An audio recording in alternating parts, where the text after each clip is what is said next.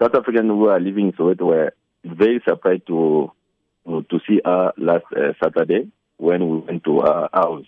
As Pan-African, it was the 7th April to pay tribute to our African mother, Mama Winnie Madikizela-Mandela, to show South Africans that the funeral of Mama Winnie should not be dealt as a local content.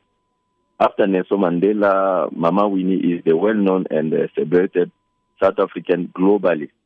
I was even surprised in 2016 when I was in the city of New York to see a street named after Mama Winnie Mandela.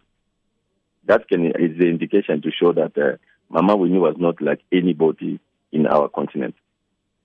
And this year we took a resolution from our executive committee. We will celebrate this year Africa Day to honor Mama Winnie Mandela in the role she played in supporting President Nelson Mandela, also calling all Africans and our diaspora to take 1 second of their life this Saturday morning to reflect on the life of Mama Winnie and to think also what they can do to make our continent a better and developed place. Africans can live peacefully, especially African women.